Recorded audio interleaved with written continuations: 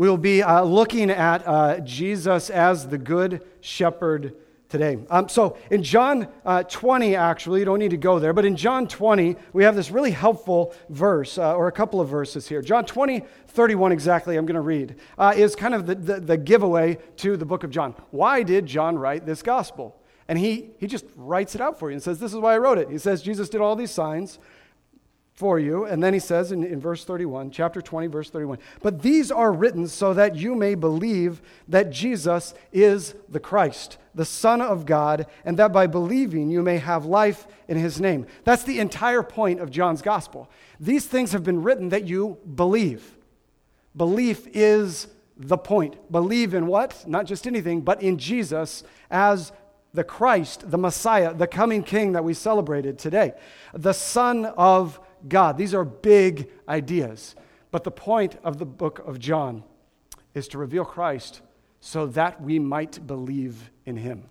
And so Jesus does this in several ways in the book of John. One of the ways he does this is through miracles, what John specifically calls signs. He uses the word sign because a sign points to something, right? A sign points you where you need to go. And these signs point to Jesus as the Son of God. They point to him as the one to whom we should have faith in. But they also are coupled with this other thing. So he's doing these things, but he's saying these things.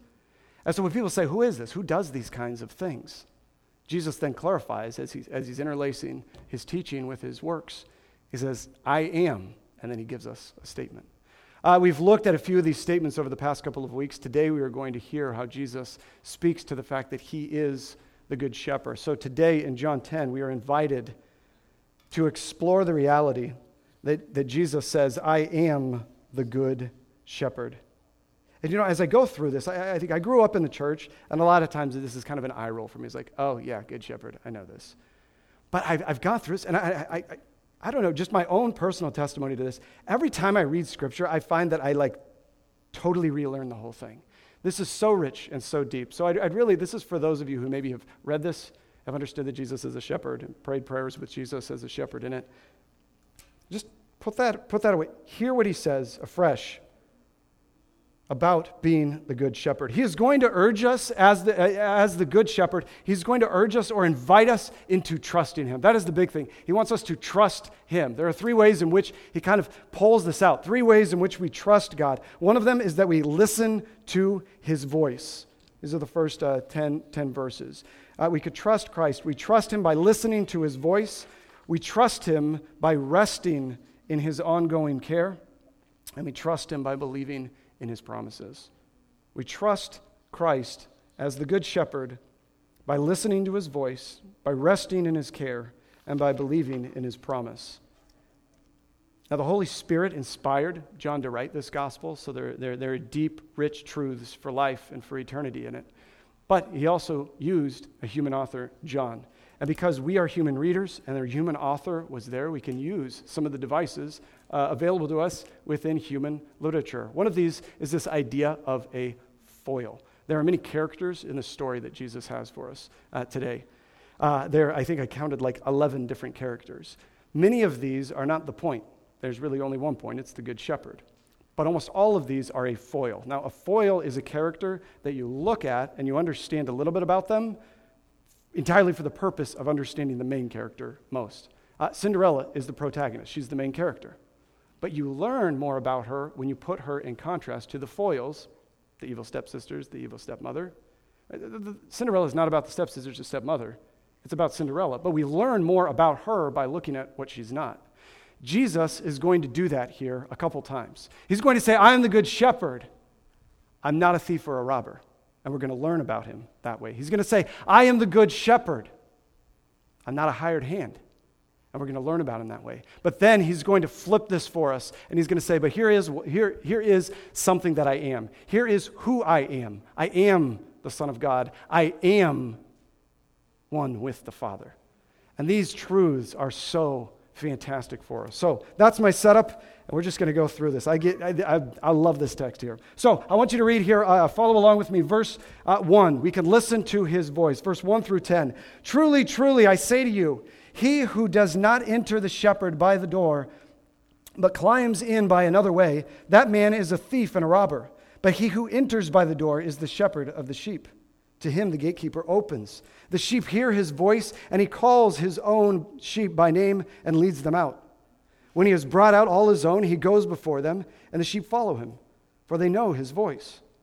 A stranger they will not follow, but they will flee from him, for they do not know the stranger's voice. It says this figure of speech Jesus used with them, but they didn't understand what he was saying. So Jesus said to them again, "Truly, truly, I say to you, I am the door of the sheep. All who came before me are thieves and robbers, but the sheep did not listen to them. I am the door. If anyone enters by me, he will be saved, and will go in and out, and will find pasture. The thief comes only to steal and kill and destroy. I came that they may have life and have it abundantly." Thieves and robbers lure you from the true and lasting and abundant life. There's a word picture here. So I want you to be in this, okay? So I'll paint a little bit more of the picture here. Jesus is the shepherd. We are the sheep, okay? I feel like we get that one. There's something else that he's saying. He's talking about this pen, the sheepfold that they're in. And he says that the true shepherd comes in through the door, right? And he said, but the others, the thieves and the robbers, they come in and they climb in another way. So back in the day, 2,000 years ago, back in the day, they had a sheep pen. So maybe it was, stones, maybe it was, some other thing if they're out in the pasture and they just need to find a place that had three sides, basically. So you get most of the sides all covered. The sheep come in at night, you lay down, and the shepherd is laying down there in front of the pen, right? So the gate is right there. So at night, what happens? We all go to sleep, and then these thieves and these robbers come. Now, like a wolf, we're going to get to that. The wolf could come, and then, you kind of fight him off because you got to step over the shepherd, right? The gatekeeper, whoever that is. They come over the side, and they try and lure them out. So this is just the picture. And then Jesus, though, is the shepherd. And he says, I come in through the gate.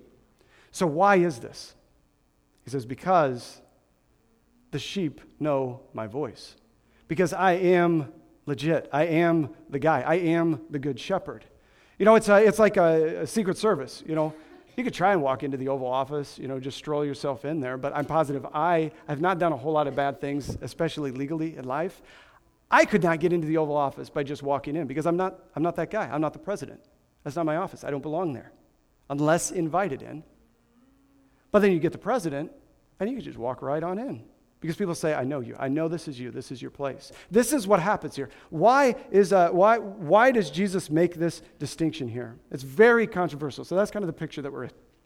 It's very controversial. He's talking to religious leaders. He's talking to, it says the Jews here. It's the Jewish leaders that are here. The teachers, the ones who have been shepherding the flock. And Jesus is very adamant that they have not been giving the full story. They've not been giving the right direction to life. They know part of it, but they don't know the Christ part of it. They've been feeding on themselves. They've turned this into a system of legalism. And Jesus, we hear them already rebuked back in Ezekiel 34.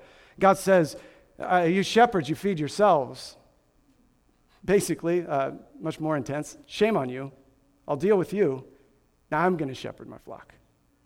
And Jesus comes, the good shepherd, to shepherd that flock. And he gives us something better than just a nice interpretation of his plan. He gives us the content. He gives us the pasture. He gives us the shepherd. He gives us the direction. He gives us that confidence that we can have to follow him. Listen to his voice. So that's kind of interpreting what's here. That's just really, all I'm doing is just painting the picture here a little bit more, just slowly reading it and figuring out what's there. What does this mean for us? How do I know who a thief and a robber is? How do I know what that voice is? I want to be very clear with this. A thief and a robber is someone who is basically a messenger of a counter gospel, not the gospel, a counter gospel, something other than the gospel.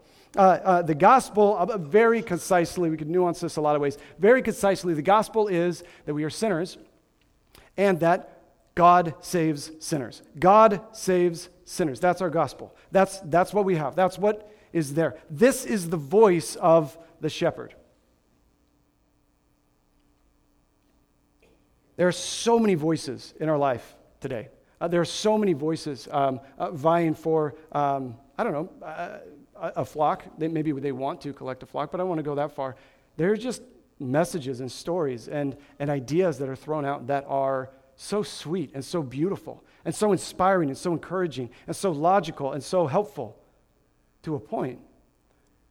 But they're not the shepherd. They're not actually the good news. How do we distinguish when we hear these voices? I think there is a part of Jesus' words here where he says, well, my sheep will just get it. I think there is a mysterious part there. My sheep will just know it. But I think that we can not just say, okay, well, I don't get it, so that's a pass. No, we can know it. We can know his voice. My mom, she grew up in the middle of Nebraska on a farm, and one of her roles as a farm girl in the family was they had sheep, and so she was actually a shepherd. She has this she'd go out on the field, watch them, and she had this this weird holler. It was the weirdest call. I don't know why she did it. She will be here next week. Please ask her to do it for you. That's how I honor your father and mother. I feel like that would be one of the things I can do for her, is have her holler like a shepherdess here in the service. It's weird. I don't get it. And so no one can recreate it because it's so unique and so strange. But her sheep knew it, and they'd come. That's kind of a thing. I think maybe if we turn this over to maybe North Liberty. We don't have a whole lot of sheep here, but we have a lot of kids. And as you see, when they leave, sometimes it's, we say, what would I say nicely? As our kids go away for their time of learning or whatever it is, that's really nice. Really what it is it's like a sheep stampede out of here, and it's crazy. And it's really disruptive. They're like sheep. We've got a lot of these kids around. But if you've been around, maybe if you've had young kids or been around young families or you are a young family yourself, there's something that happens in conversation where you recognize, the voice, where you're talking to each other, and maybe you're in, the church, and you're in another room, or you're at someone's house, and whatever, and all of a sudden a kid cries, right? What do all the parents do? Does it? Oh, no, not mine. Okay, what were you saying? Sorry. We hear it, we know it, and you laugh because you do it too. My daughter, she just melted down in this thing this morning, and I could hear it, even on the drums. I'm like, oh, that's my girl's cry. And you just get it. We're tuned to that. That's some of the stuff that happens with the sheep. They just know it. They just know this voice because they know what this true and lasting thing is. We don't just know the voice. I didn't know Eliana's cry before I met her. I think that that's a really helpful part in the whole analogy. I think sometimes we could say, I just don't get it. I just wasn't given that. Whatever, I guess God has just chosen me to never be a part of his sheep. I think we can do that, and that's wrong. There is a knowledge. You can know some of this. There's a dance between this, but you can know his voice.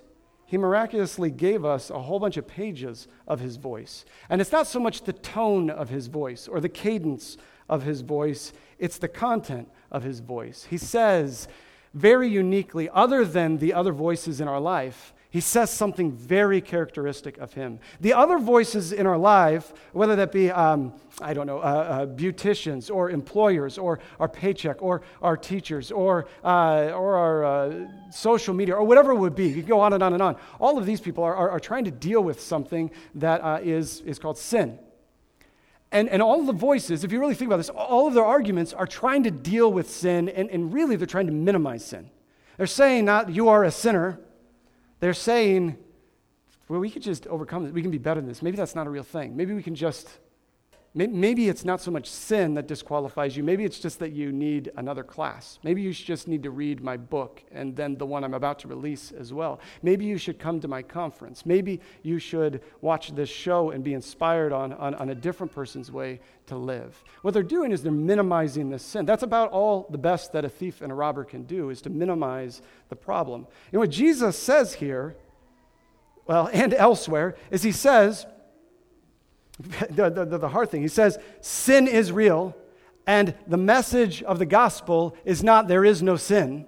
The message of the gospel is you are all dumb and defenseless, wicked sheep.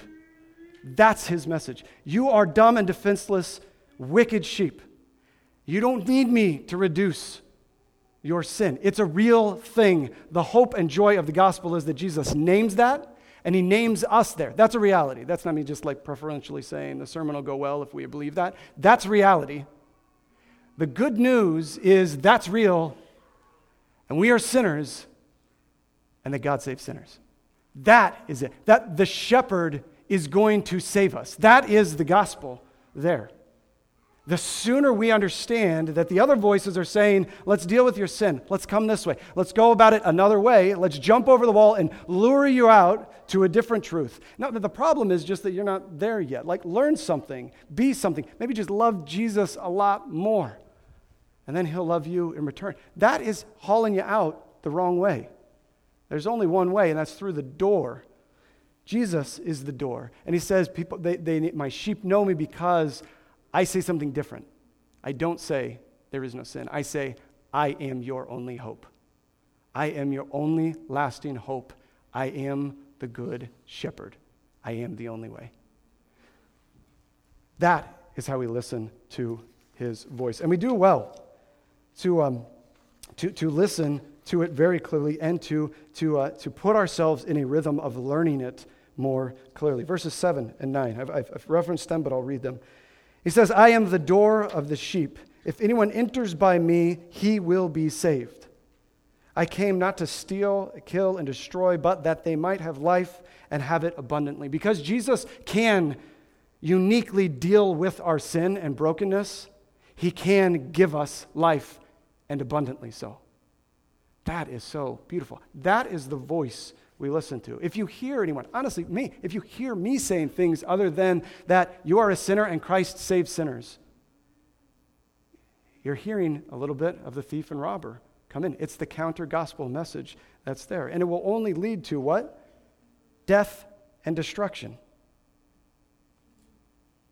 But here's the thing. Let's look at verse 9. So far, I've got us to, where are we at here? If he comes through me, if he enters through me, he will be saved. So, sorry, I feel like I'm going too fast on that. How we become a sheep is simply by saying, God, I am a sinner, and you forgive me. Your death on the cross forgives me. That's it. That's it. I will never be good enough. I will never do things that achieve enough. I will never love you enough that you'll just love me in return. I am a sinner, and I need you. It is only through the righteousness of Christ and the forgiveness of sins.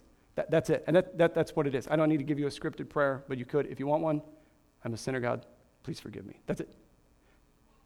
Sheep. So he says, you will be saved. That is wonderful. And for me, I say, like, that's enough for me. I'm good. But then he says some more here. He says, but they will go in and out. I am the door. If they enter me, they will be saved. They will go in and out. And don't we do that so much, Christians? We're not simply saved. We're Christians who are going in and out. We are living lives. But as Jesus calls us, we are dumb and defenseless sheep. And we all too often turn from this joy, this beauty, that he is the one who can save us. He is the one who can give us life, and we forget that the pasture is the best here with him, and it might be a little greener on the other side. We haul in hired hands to be that shepherd, to be that savior, to be that source of joy for us. Let's read on, verses 11 through 16. I am the good shepherd. The good shepherd lays down his life for his sheep. He who is a hired hand is not a shepherd, who does not own the sheep, sees the wolf coming and leaves the sheep and flees. And the wolf snatches them and scatters them. He flees because he is a hired hand and he cares nothing for the sheep. I am the good shepherd. I know my sheep, and my own know me, just as the Father knows me, and I know the Father, and I lay down my life for the sheep. And I have other sheep that are not of this fold. I must bring them also, and they will listen to my voice. So there will be one flock, one shepherd. Jesus teaches us that we can listen to his voice. He also teaches us that we can rest in his ongoing care forever.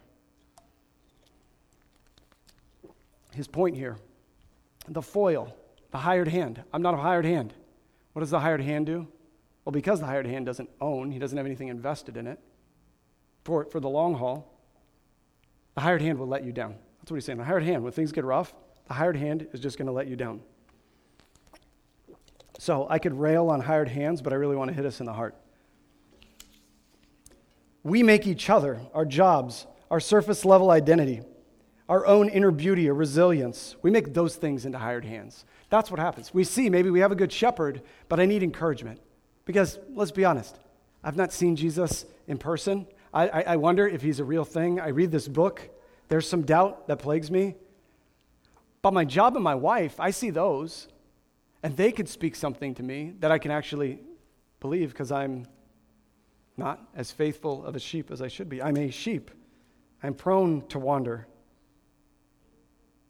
We do that. Jesus' imagery goes like this. He says that we are all people are sheep. It's not that only Christians are sheep. Because right here, he's just explained that there are sheep of another pasture or another flock. All people are sheep. Some sheep are Christ's sheep. Other sheep can put makeup on the blemishes. Other sheep can give you more children if that's what your identity desires. Other sheep can increase your pay. Other sheep can diagnose and treat your illnesses. Other sheep can teach you to your ignorances. Other sheep can say sweet, encouraging, affirming things. But it's a truth that we need to hear that's no fun to hear, is that you and I are just sheep. We cannot redeem you. We can speak some fancy truths to you, and so be a hired hand and tend to you for a while, and you'll feel good and safe. But when it's time to say, why should you get into heaven? Do I know you? We'll have to say, no, I knew some great things about you. I knew some great, wonderful truths about Jesus, but I never actually knew Jesus because I just had a whole bunch of Christian hired hands rallying me, encouraging me, and I never really got serious with my sin. And I never really got serious with my Savior because I wasn't quite sure if I needed saved. That's a problem that we have.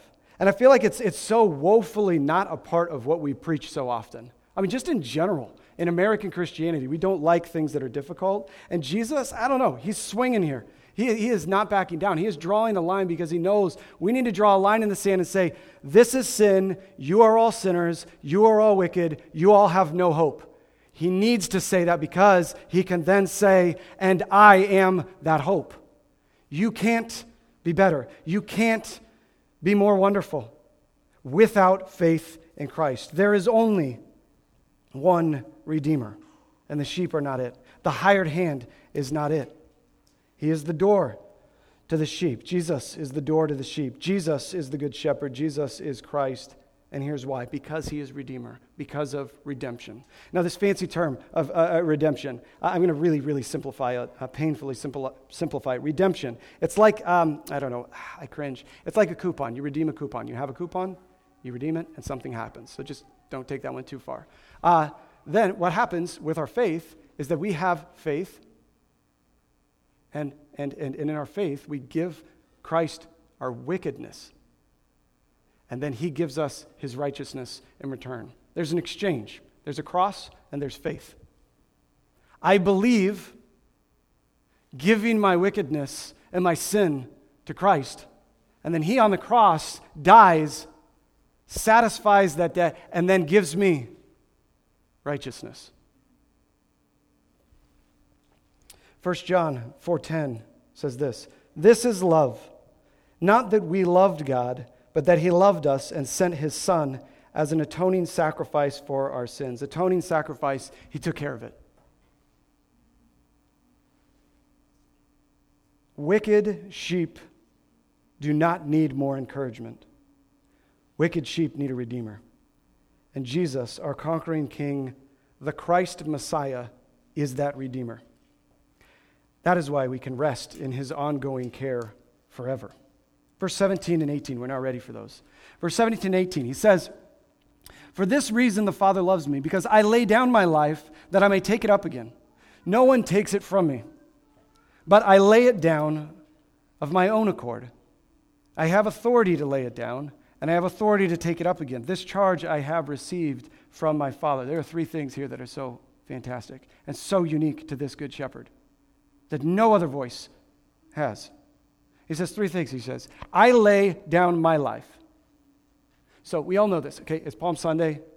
If you've just kind of generally been in the idea of Christianity, you know that in a week, Jesus, Good Friday, he's crucified on a cross. He dies. But the leaders didn't kill him. I feel like sometimes we say our sin killed him. That's often kind of cruel to tell our kids. I lay my life down. It seems as though everybody killed me, and people are going to doubt this. They're going to say, hey, if you can't save yourself, then why do we believe in you? I lay down my life. Then he says something else. He says, no one takes it from me. I lay it down of my own accord, of my own desire. I have the power, I also have the desire of my own accord. And then here it is, number 2. I have the authority to lay it down, and I have the authority to take it up again. That is insane. While dead, I will resurrect myself. That's insane, if not true. And then the third thing he says, this is the charge I received from my Father. This goes all the way back to John 3:16. For God so loved the world that he sent his Son. This is the plan. Oh, we're not going to trip over some offensive language here because these Jews are very angry at the end of this, at the end of what he says. It's a trip over some stuff and make some people angry, and all of a sudden he's dead. It's not an accident. He is continually dividing the truth rightly. There is sin. It is real, and y'all are sinners. I am a sinner, but I am the Savior, and that's the part they hate. I am the Savior. I'm going to lay my life down by my power and my will, and I'm going to raise it up again by my power and my will. This, again, 1 Corinthians 15 goes to this and says, this is insanity, if not true. And that's why in verse 20, many of them are there, and they said, he has a demon, he's insane. Why should we listen to this? But then his signs come back. Others then reply, and they say, he did some stuff we can't explain. I'm not quite sure I can handle the truth he's saying right now, but he just healed a guy that was blind. And if he did that, and we know that was true, and maybe I'll flip this around. If we have archaeological evidence that Jesus was real and in his tomb was empty, and we have reports from historical non-Christian authors that are saying, something's up with this Jesus guy. This is really intense. He is different than everyone else. These are real history things that we have. Just in the same way that these guys have signs to prove it. They say, we got to reconcile this. There's something up with this guy. Maybe we should listen to what he says. And what is he going to say? He moves us ahead. And he says, believe in his promises. He says, I am God. I am the Son of God. I came for a purpose.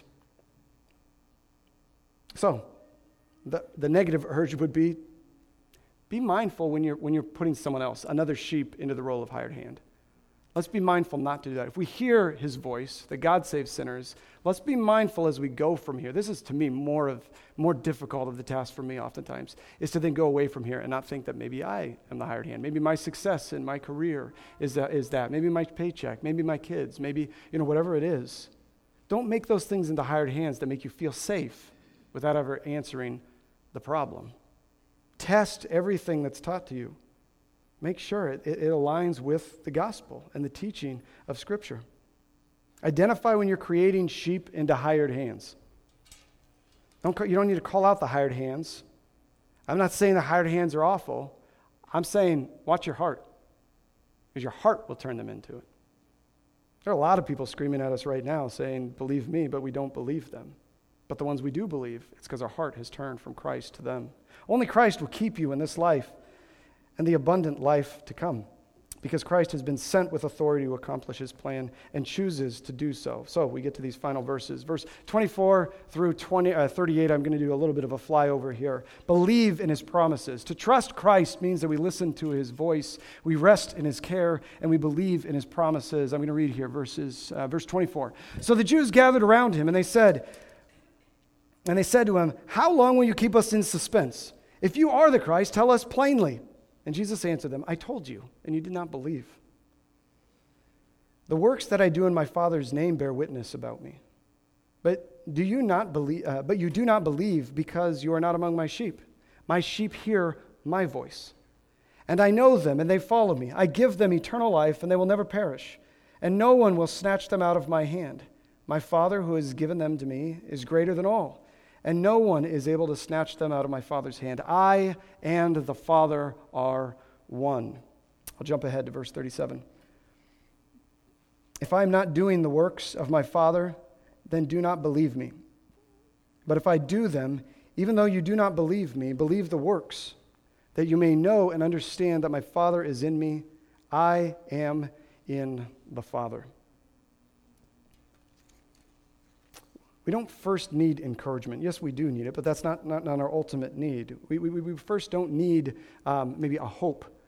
Maybe that's a secondary thing, but it's not ultimately what we need. We don't first need peace. That's something that comes after it. What we really need as wicked, defenseless sheep is a redeemer. Christ, the Good Shepherd, is saying, I am that redeemer. As our kids saying, who is the redeemer? The only redeemer is Jesus Christ. So what I want to do here right now is that's where we'll kind of leave this. The urge is that we might believe. I'm going to read a familiar passage about a shepherd. And I just want to take a moment. I'll read it and pause. I'm going to add a little bit more of the language in here, but then I'll read it again and I'll pause. This is Psalm 23,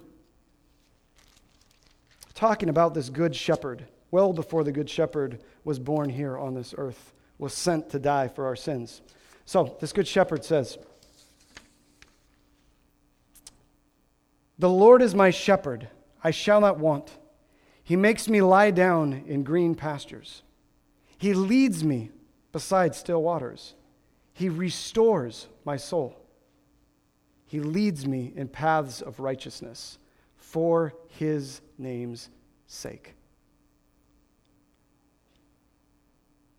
Even though I walk through the valley of the shadow of death, I will fear no evil. For you are with me," John 10 language. "You are not a hired hand.